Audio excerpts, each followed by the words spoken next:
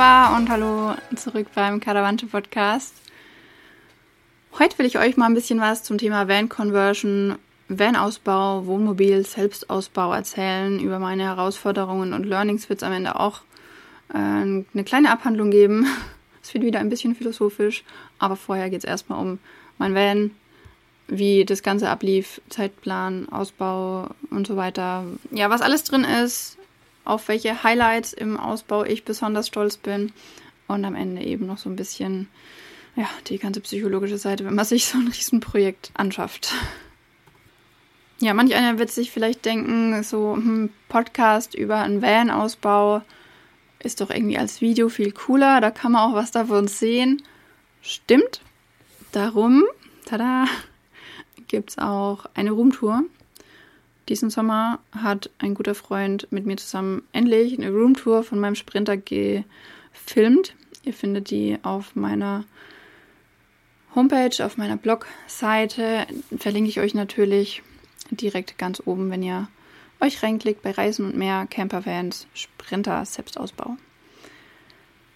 Dort findet ihr übrigens auch noch die erste Podcast-Folge zu meinem Van, in der ich so ein bisschen erzählt habe, ja, wie ich zu dem Sprinter überhaupt gekommen bin, warum die Wahl darauf fiel und vielleicht habe ich da auch irgendwelche zeitlichen Prognosen abgegeben. Ich habe es mir nicht nochmal angehört, aber für den Fall das kann ich mit Sicherheit nur drüber lachen mittlerweile. Erstmal ein paar Worte zu meinem Sprinter, zum Basisfahrzeug selbst, bevor wir zu dem Ausbau und Aufbau kommen. Also ich habe meinen Sprinter im Mai 2020 gekauft, als die Pandemie losging, weil ich gewusst habe, jegliche Wochenendplanung in diesem Jahr ist dahin.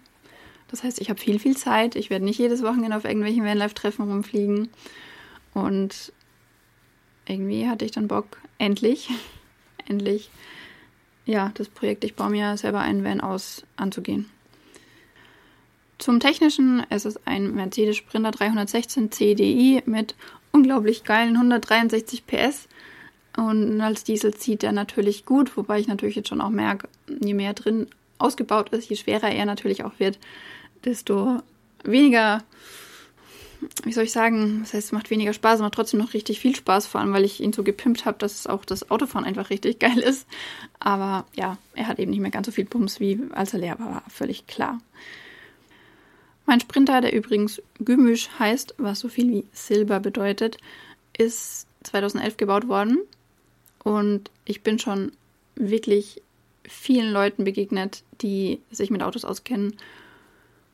Und er wurde von allen immer jünger geschätzt. Einfach weil er noch so gut dasteht, weil er von außen sichtbar kaum Rost hat. Und ja, ist einfach ein schönes Auto. Er hatte beim Kauf knapp 340.000 Kilometer schon gelaufen. Ich sehe jetzt manche von euch schon mit den Händen über den Kopf zusammenschlagen. Wie kannst du nur ein Auto ausbauen, was schon so viel Kilometer hat? Ja, Leute, klar kann es sein, dass der Motor kaputt geht, aber solche Wagen sind zum einen darauf ausgelegt, mehrere 100.000 Kilometer zu fahren. Zum anderen muss ich auch immer ein bisschen auf mein Budget schauen. Und zum Thema ein Van mit viel oder mit wenigen Kilometern kaufen, will ich mal kurz die Sachlage oder die Argumentation dahinter erklären, weswegen ich es eigentlich ganz logisch finde, mir einen Van mit dem Alter, mit den Kilometern zu kaufen. Denn wenn man das jetzt mal aufs Jahr runterrechnet, sind es bei mir, wie viel waren es denn? Ich rechne mal kurz aus. Also der ist sage und schreibe rund 37.000 Kilometer pro Jahr gelaufen, was relativ viel ist. Und wenn ein Fahrzeug so viele Kilometer gelaufen hat, dann war er entweder, man weiß es nicht, ne? Aber es ist wahrscheinlich, dass er entweder immer warm war, wenn er gefahren ist, was gut ist für einen Motor, oder er ist immer Langstrecke gefahren, was gut ist für einen Motor. Wenn du jetzt aber ein Auto verkaufst, was zwar wenige Kilometer hat, trotzdem aber schon ein gewisses Alter und vielleicht pro Jahr, wenn man es dann mal durchrechnet, im Schnitt vielleicht nur 5.000 Kilometer gelaufen ist, dann war er entweder oft gestanden oder lange gestanden, ist vielleicht oft nur Kurzstrecke gefahren worden und somit kalt gefahren, was nicht gut ist für einen Motor.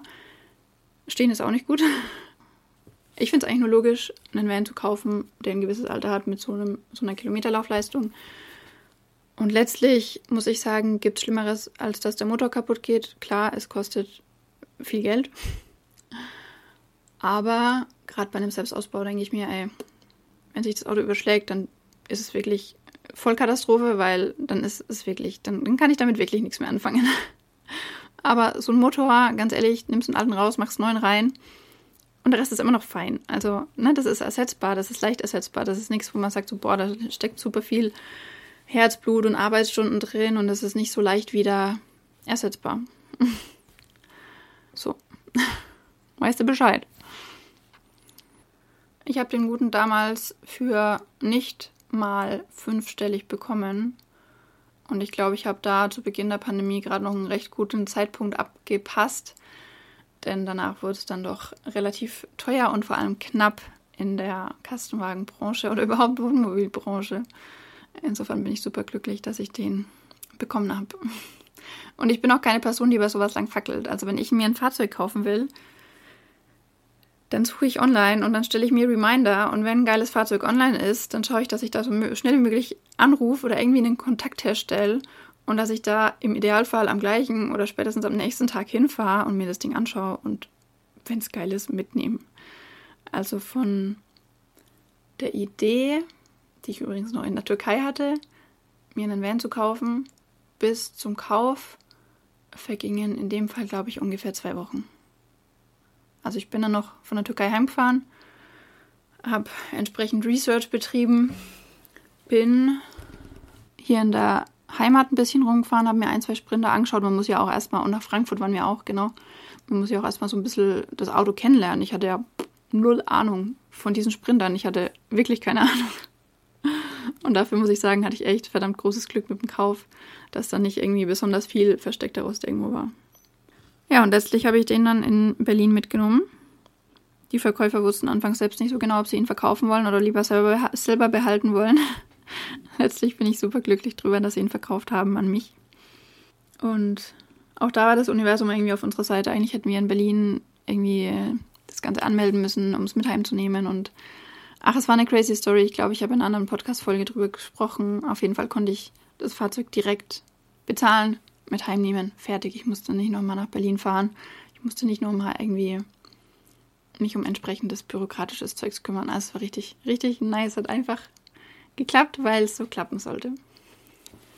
Und ich habe ja schon gesagt, auch Autofahren macht mit dem Fahrzeug Spaß, nicht nur es als Wohnmobil nutzen. Er hat eine Klimaanlage, er hat das sogenannte Raucherpaket. Das heißt, es ist ein zusätzlicher extra starker zweiter 12-Volt-Anschluss vorne im Fahrerhaus mit drin, der mit 16 Ampere abgesichert ist, worüber ich auch schon die Standheizungsbox von meinem Bruder habe nutzen können. 16 Ampere ist auch echt eine Nummer, also insofern hat sich schon absolut gelohnt. Er hat für die Schiebetür eine automatische Türzuziehhilfe.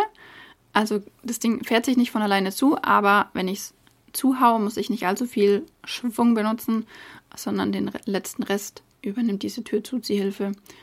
Und dann rastet das Ding auch ein und ist zu. Er hat eine Sitzheizung für ursprünglich nur den Fahrer. Ich hatte dann die Doppelsitzbank rausgehaut und hatte mir einen Einzelsitz für den Beifahrer gekauft.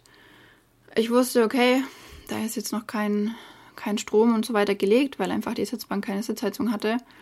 Habe dann aber eigentlich aufgrund des Stoffs nur einen Sitz bekommen, der eben schon Sitzheizung hatte. Und dann dachte ich mir, naja, wenn ich mir jetzt schon einen teureren Sitz mit Sitzheizung gekauft habe, dann muss ich da jetzt natürlich auch Strom reinlegen. Also hat der Beifahrer auch Sitzheizung. Übrigens mit, wie ich mir habe sagen lassen, Jaguar-Features, denn ich finde es immer sehr unlogisch, dass man bei einer Sitzheizung im Fahrzeug nicht einstellen kann, ob Rücken und Sitzfläche separat geschalten werden. Weil mir passiert super oft, dass ich dann am Rücken total schwitze und da nicht unbedingt die Hitze brauche, aber halt am Arsch. Und dementsprechend habe ich mir da an beide Sitze 2 Schalter hingebaut, womit man dann Rücken und Sitzfläche separat schalten kann. Ich finde es einfach nur richtig geil. Klimaanlage hat er auch, falls ich es noch nicht gesagt habe. Doch, habe ich gesagt, funktioniert tipptopp. Was ich außerdem noch nachgerüstet habe, ist ein Tempomat. Da habe ich das Paket gewählt, bei dem ich nicht nochmal in die Werkstatt muss zum Freischalten, sondern das Paket, bei dem gleich so ein Dongle dabei ist. Ist 200 € teurer. Also im Endeffekt nimmt sich nicht viel mit diesem Werkstattbesuch, aber man macht das einfach selber. Man baut den Tempomat ein, man steckt den Dongle dran, innerhalb von 3 Sekunden ist das Ding aufgespielt und go for it. Richtig nice. Dann habe ich eine zweite Armlehne am Fahrersitz nachgerüstet. Eigentlich sollte der Beifahrersitz auch eine zweite Armlehne bekommen, aber der hat den wahrscheinlich nicht funktionablen Airbag auf der Fensterseite und insofern nicht die Vorrichtung für die Befestigung der Armlehne, die der normale Sitz, der Fahrersitz, aber standardmäßig auf beiden Seiten hat. Also da wird anscheinend für Fahrer einfach das gleiche Gestell benutzt und entsprechend eben die Sachen dran gebaut oder halt nicht. In der Mercedes-Werkstatt wussten die gar nichts davon, dass man dann eine zweite Armlehne dran bauen kann. Ist auch so nicht vorgesehen, aber ist einfach super easy machbar. Und insofern, ja, fahre ich jetzt ein bisschen rückenschonender und ausgeglichener durch die Gegend. Was bei mir als Alleinfahrerin natürlich auch nicht fehlen darf, ist eine Rückfahrkamera. Ich habe vor einem Fahrerhaus ein Display. Das ist jetzt nicht irgendwie schön in der Sonnenblende versteckt oder so. Das ist einfach auf dem Armaturenbrett drauf. Super fein, tut seinen Dienst. Und hinten eben die Kamera nachgerüstet. Ist keine Funkkamera, sondern alles verkabelt, damit es auch verlässlich funktioniert. Und es ist auch nicht am Rückwärtsgang gekoppelt, wie man es ja oftmals bei Wohnmobilen hat, was ich absolut unsinnig finde, sondern ist dann einfach mit einem Schalter dauerhaft anschaltbar oder eben ausschaltbar. Außerdem habe ich ein richtig nices Soundsystem inklusive Radio mir eingebaut. Ein Teil vom Soundsystem konnte ich von meinem Ducato mit umziehen, aber der Teil, der eben auf dem Armaturenbrett sitzt und passt genau ins Fahrzeug sich einschmiegt, als wäre es schon immer da gewesen. Ja, musste ich nochmal separat nachkaufen, aber das war es mir definitiv wert. Außerdem habe ich noch richtig nice Windabweise an den Fenstern. Hätte auch nie gedacht, dass ich sowas mal kaufen würde und toll finden würde, aber es ist einfach super entspannt, weil man dadurch die Fenster spaltbreit offen haben kann und, sich vielleicht ein bisschen sicherer fühlt, dass da nicht gleich jemand irgendwie rankommt, was auch immer, oder Regen reinkommt. Das Einfachste. Ja, ich habe vorhin schon mal kurz anklingen lassen, dass die Sache mit dem Zeitplan so eine Sache ist. Ich war anfangs überaus optimistisch und hatte wirklich gehofft, dass ich mein Van bis zum Herbst ausgebaut haben würde. Tja, die Erfahreneren unter uns, die haben jetzt wahrscheinlich gerade mit mir gelacht. Wir haben jetzt, wann habe ich ihn gekauft? Mai 2020. Wir haben jetzt bald Dezember 22 und der ist immer noch nicht fertig. Es ist so, dass ich das meiste an dem Van alleine baue. Achtung, es folgt eine kleine Rechtfertigung. Ich baue das meiste alleine. Ich baue nicht Vollzeit dran, wie manche. Manche nehmen sich da wirklich mal einen Monat oder 2 komplett frei und bauen nur am Van. Ich glaube, mir würde es völlig so einen Vogel raushauen, wenn ich da Vollzeit dran bauen würde. Ich finde es super angenehm, zwischendurch einfach mal zu sagen, ich lasse den Van jetzt einfach Van sein oder ich nehme den Van jetzt und fahre in die Türkei, auch wenn er nicht ganz fertig ist. Und es ist einfach auch super viel dabei, was ich lerne, wo ich mich einarbeiten muss. Also beim Strom hatte ich Hilfe, muss ich dazu sagen, aber ich bin mittlerweile, was bin ich denn alles? Ich bin Schreinerin. Ich habe super viel Holz bearbeitet. Ja gut, ich habe beim Strom mitgeholfen. Ich bin vielleicht Strom-Azubine. Und ja, keine Ahnung, was da noch so alles dranhängt. Also, ich habe auch super viele neue Werkzeuge kennengelernt. Auch einige neue gekauft, die wir vorher nicht hatten, obwohl wir ja schon echt viele haben an der Homebase. Und es kam nicht nur einmal vor, dass ich das Werkzeug in der Hand hatte und mir dachte so, wie funktioniert das jetzt? Und dann mache ich mir ein YouTube-Video an, schaue mir erstmal an, wie das Ding funktioniert und mache es nach. Ich habe super viel gelernt, also es ist echt eine ultra steile Lernkurve, wenn man sich dazu entschließt, so ein Van selber auszubauen. Das ist unglaublich. Die ersten 3 Monate, in denen ich eigentlich den Van schon ziemlich fertig haben wollte, habe ich mich erstmal um den Rost gekümmert. Am Anfang bin ich noch fast vom Glauben abgefallen, als mein Bruder an die erste Roststelle unter der Stoßstange hinten, glaube ich, mit Hammer und Schraubendreher rangegangen ist und da einfach drauf rumgeklopft hat, damit der Rost abgeht. Naja, kurze Zeit später war das mein täglich Brot. Und ich habe Ähnliches getan. Und ich weiß, dass viele Leute denken, dass mein Sprinter die absolute Rostlaube ist. Was aber einfach nur daran liegt, wie gesagt, dass ich alleine dran gearbeitet habe, nicht in Vollzeit und natürlich auch immer mal wieder was auf Insta gepostet. Und das hat sich halt einfach gezogen. Ja, auch wenn es nicht mega viel Rost war im Vergleich zu anderen Fahrzeugen dieses Baujahres oder dieses Alters. war es halt doch hier und da. Und wie gesagt, ich habe mich damit auch nicht mega reingestresst. Also 3 Monate lang habe ich echt erstmal nur alles rausgebaut. Boden, Verkleidung, Trennwand, natürlich auch verkauft, hat noch ein bisschen Geld gegeben, richtig nice. Alles raus. Ich habe den Sprinter nackig gemacht. Komplett. Und habe alles Rost, was ich gefunden habe, behandelt, damit ich für den kommenden Einbau einfach eine gute Basis habe, bei der ich mir keine Sorgen machen muss, dass irgendwann irgendwas durchrostet, nur weil ich mir am Anfang gedacht habe, so, mir doch jetzt egal, ich will weitermachen. Nee, bei mir wird nicht gepusht, für gewöhnlich. Also meistens entscheide ich mich gegen den Push und für die komplett richtige Lösung oder dauerhaftere Lösung, wie auch immer. Weil das Ding ist, wenn du einmal pusht, dann zieht es meistens weiteren Push nach sich und das ist nicht sonderlich zielführend. Nach diesen 3 Monaten Rost behandeln bin ich erstmal mit dem Dachzelt in die Türkei gefahren und danach ging es weiter endlich mit dem Einbau. Also ich weiß nicht, warum man Ausbau sagt, weil eigentlich habe ich ja schon ausgebaut, also alles rausgebaut und dann ging es eigentlich weiter mit dem Einbau. Ja, kurz zu meinem Setup von der Werkstatt. Also ich habe keine Halle oder irgendwas, ich bin nicht damit gesegnet. Mein Sprinter steht im Hof, Wind und Wetter ausgesetzt. Ich habe das große Glück, dass mir meine Familie eine Garage freigemacht hat, die ich komplett für mich als Werkstatt nutzen darf. Die steht auch voll bis oben hin mit allem möglichen Kram, aber taugt mir absolut, finde ich richtig nice. Den Krams aus meiner Wohnung auf Rädern, aus meinem Kastenwagen, habe ich hier in der Homebase zwischengelagert. Es steht irgendwie überall was rum. Nach wie vor. Grüße an meine Eltern. Und ja, somit kann ich sagen, dass ich eine Schönwetterausbauerin bin. Also ich habe auch Armaflex verklebt, als es schweinekalt war, hatte einen Heißlüfter laufen und so weiter. Aber Leute, macht das nicht, wenn ihr es nicht unbedingt müsst. Denn es ist tatsächlich so, dass nicht nur der Kleber am Armaflex hinten dran eine gewisse Temperatur braucht, um richtig zu kleben. Wir hatten nämlich vor Weihnachten, 2020 war das, hatte ich eine Mietwerkstatt gemietet, eigentlich in der Hoffnung, dass es dort wärmer ist als draußen. War es nicht, weil die keine Heizung hatten. Und wir haben das Dachfenster eingebaut, also das erste riesengroße Loch in meinen Sprinter geschnitten, mein Bruder und ich. Und wir haben natürlich versucht, die Halle irgendwie warm zu bekommen, aber es war einfach eine riesengroße Halle und es war echt knackig kalt an diesem Wochenende. Ich war 2 Tage in dieser Mietwerkstatt. Wir haben dann eben auch die Dichtmasse, die wir genutzt haben, natürlich verarbeitet, das Fenster eingebaut.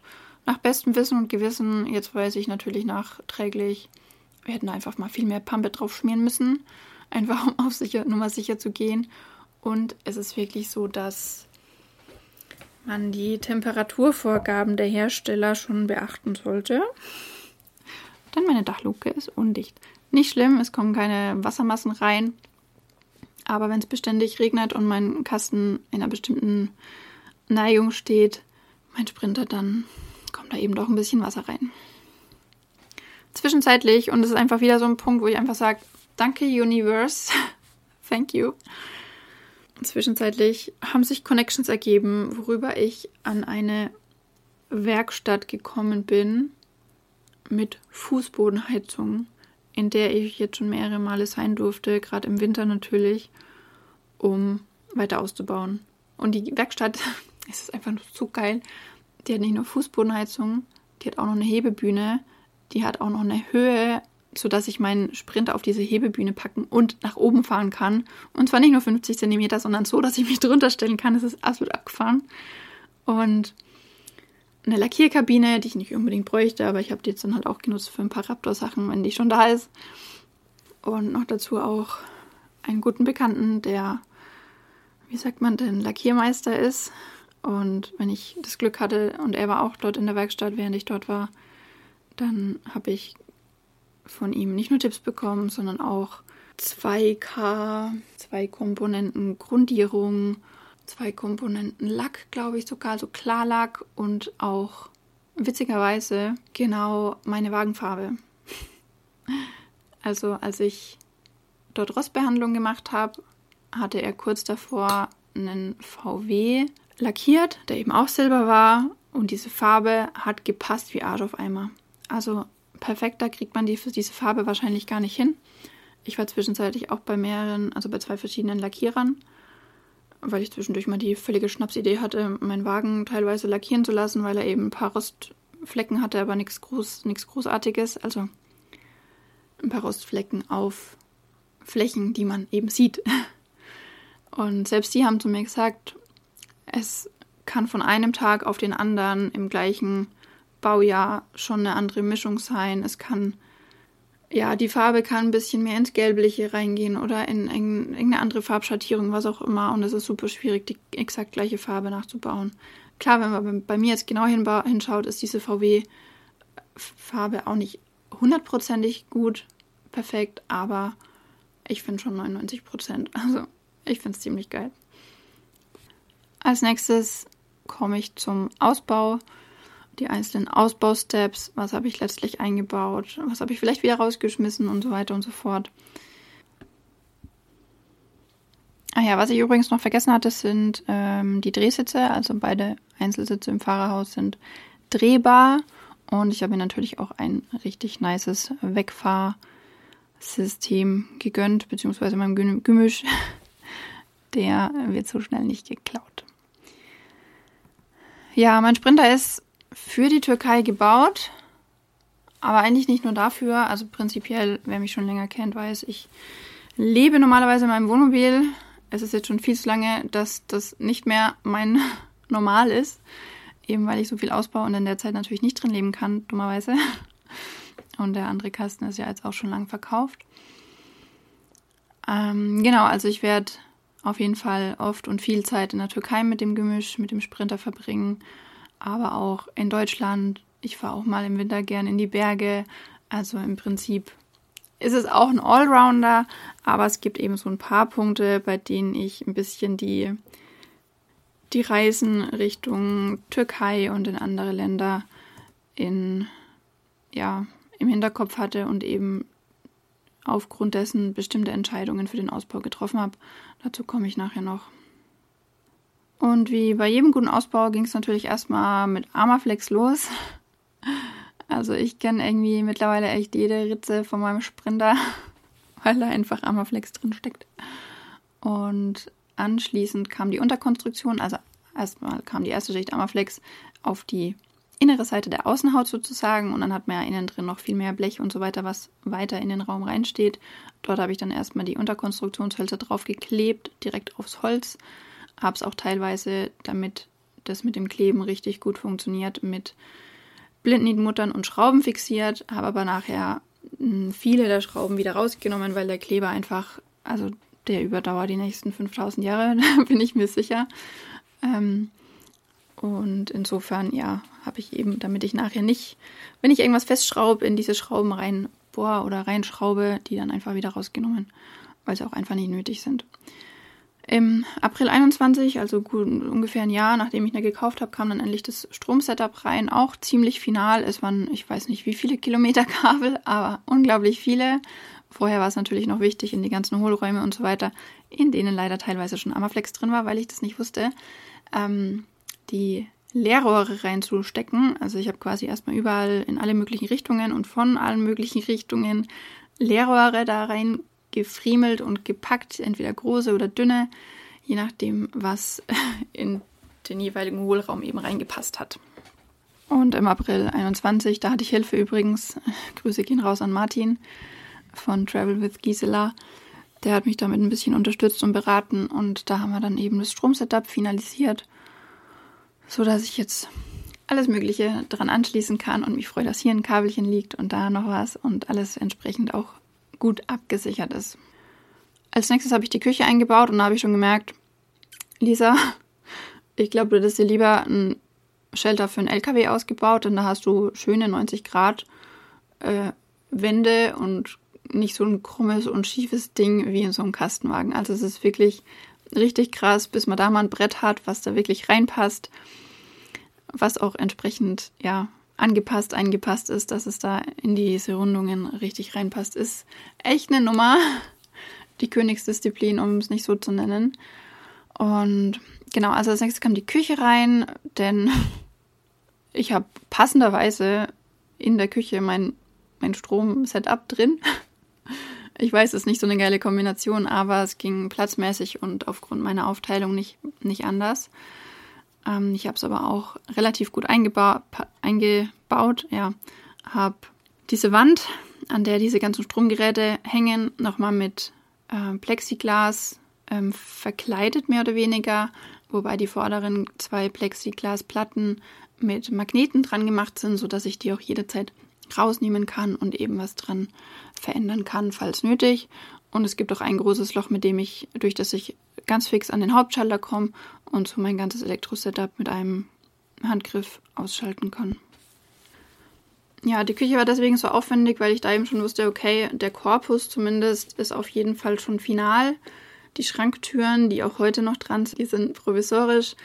Da möchte ich irgendwann schauen, ob ich da irgendwie Schubläden oder sonst was reinbekomme, was aber eben nicht so ganz einfach ist, weil ja zum einen eben hinten das Stromsetup drin sitzt, an das ich noch relativ leicht rankommen möchte und zum anderen natürlich auch der Abwasserschlauch von der Spüle dort zum Beispiel durchläuft und insofern ist es vielleicht sogar die Frage, ob es nicht platzausbeutetechnisch besser ist, es so zu lassen, wie es ist. Ne? So viel zum Thema Provisorium. Dann habe ich mir innerhalb von einem Nachmittag ein provisorisches Bett reingezimmert. Als ich das gemacht habe, ging es nämlich schon Richtung erste Türkei-Reise mit meinem Sprinter. Und es stand, glaube ich, auch schon der Termin für die Umschreibung zum Wohnmobil beim TÜV. Und insofern musste ich schauen, dass ich da irgendwie vorankomme und mich nicht mehr in Kleinigkeiten und Details verliere, was ich super gern mache und nach wie vor gern mache. Aber wenn es eben dann so einen Termin gibt, wo es heißt, so, du brauchst jetzt dies und das und jenes, das sind deine Must-Haves, dann muss man sich halt auch mal um die Must-Haves kümmern, bevor es wieder um andere Dinge geht. Mittlerweile ist das Bett umgebaut.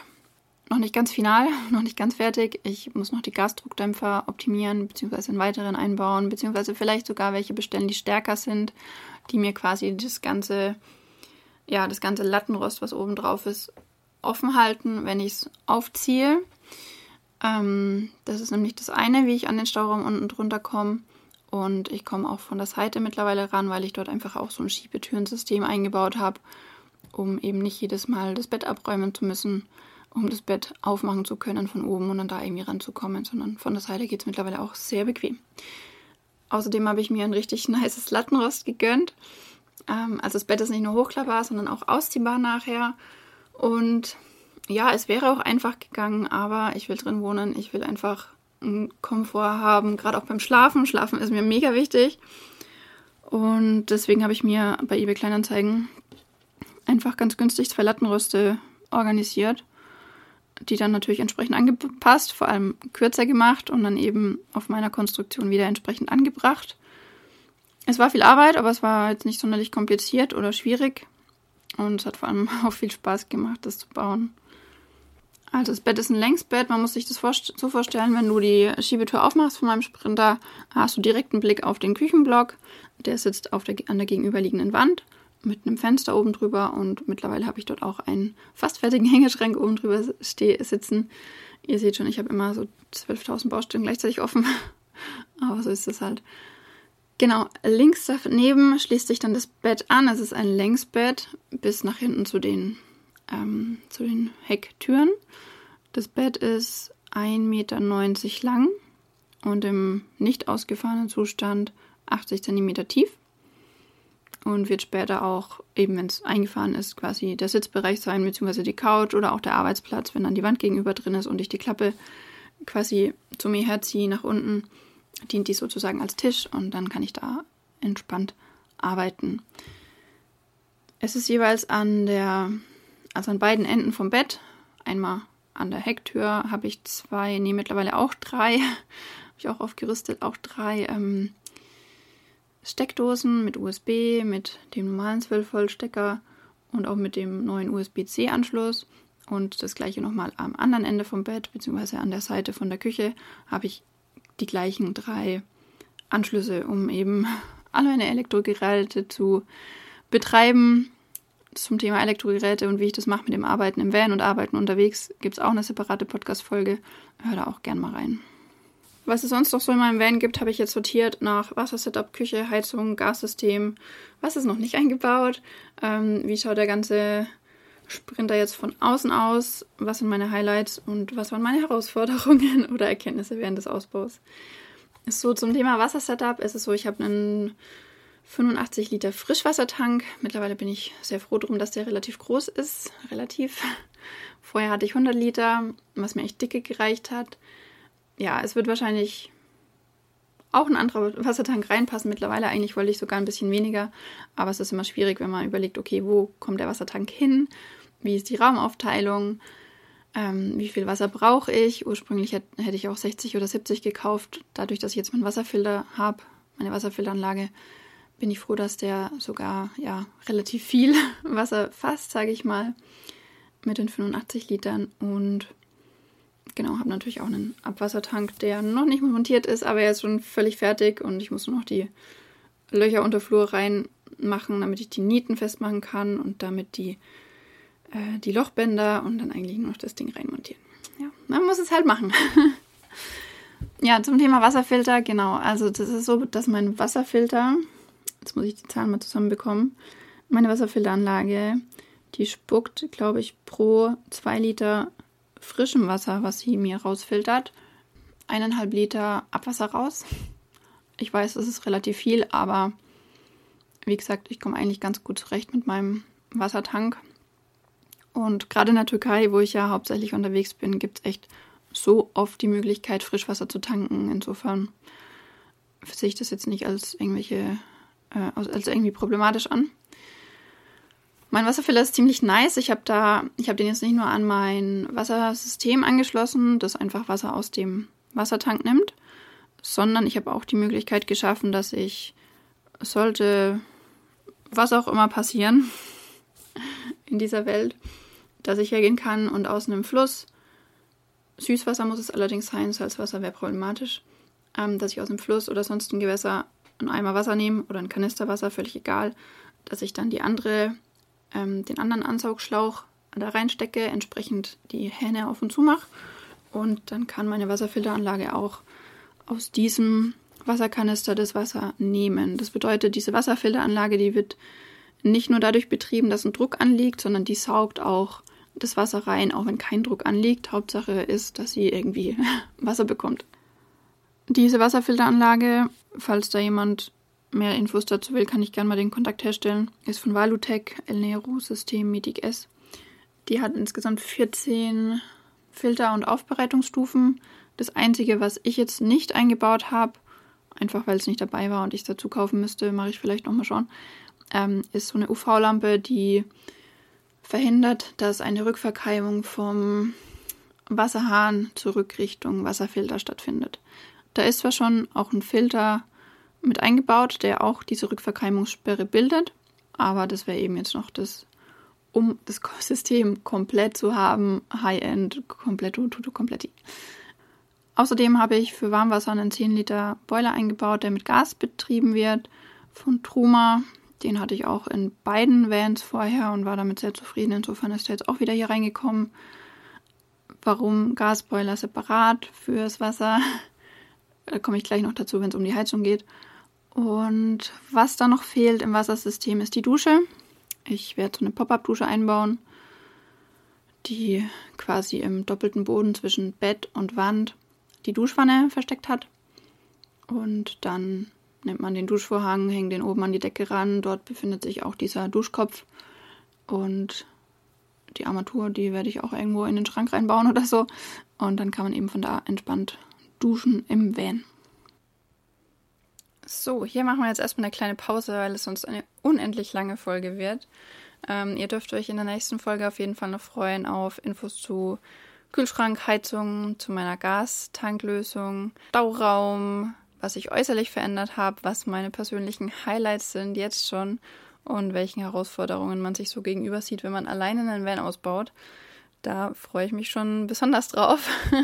Da dürft ihr euch auch gerne drauf freuen. Und ja, mittlerweile habe ich es übrigens auch geschafft, meinen Podcast bei iTunes, bei Apple Podcasts zu veröffentlichen. Also da freue ich mich auch sehr, sehr, sehr, wenn ihr da reinhört, den abonniert und vor allem eine Bewertung da lasst. Da, ja, das wäre auf jeden Fall die größte Ehre für mich. Ich freue mich, wenn ihr das nächste Mal wieder dabei seid und sag Tschüss.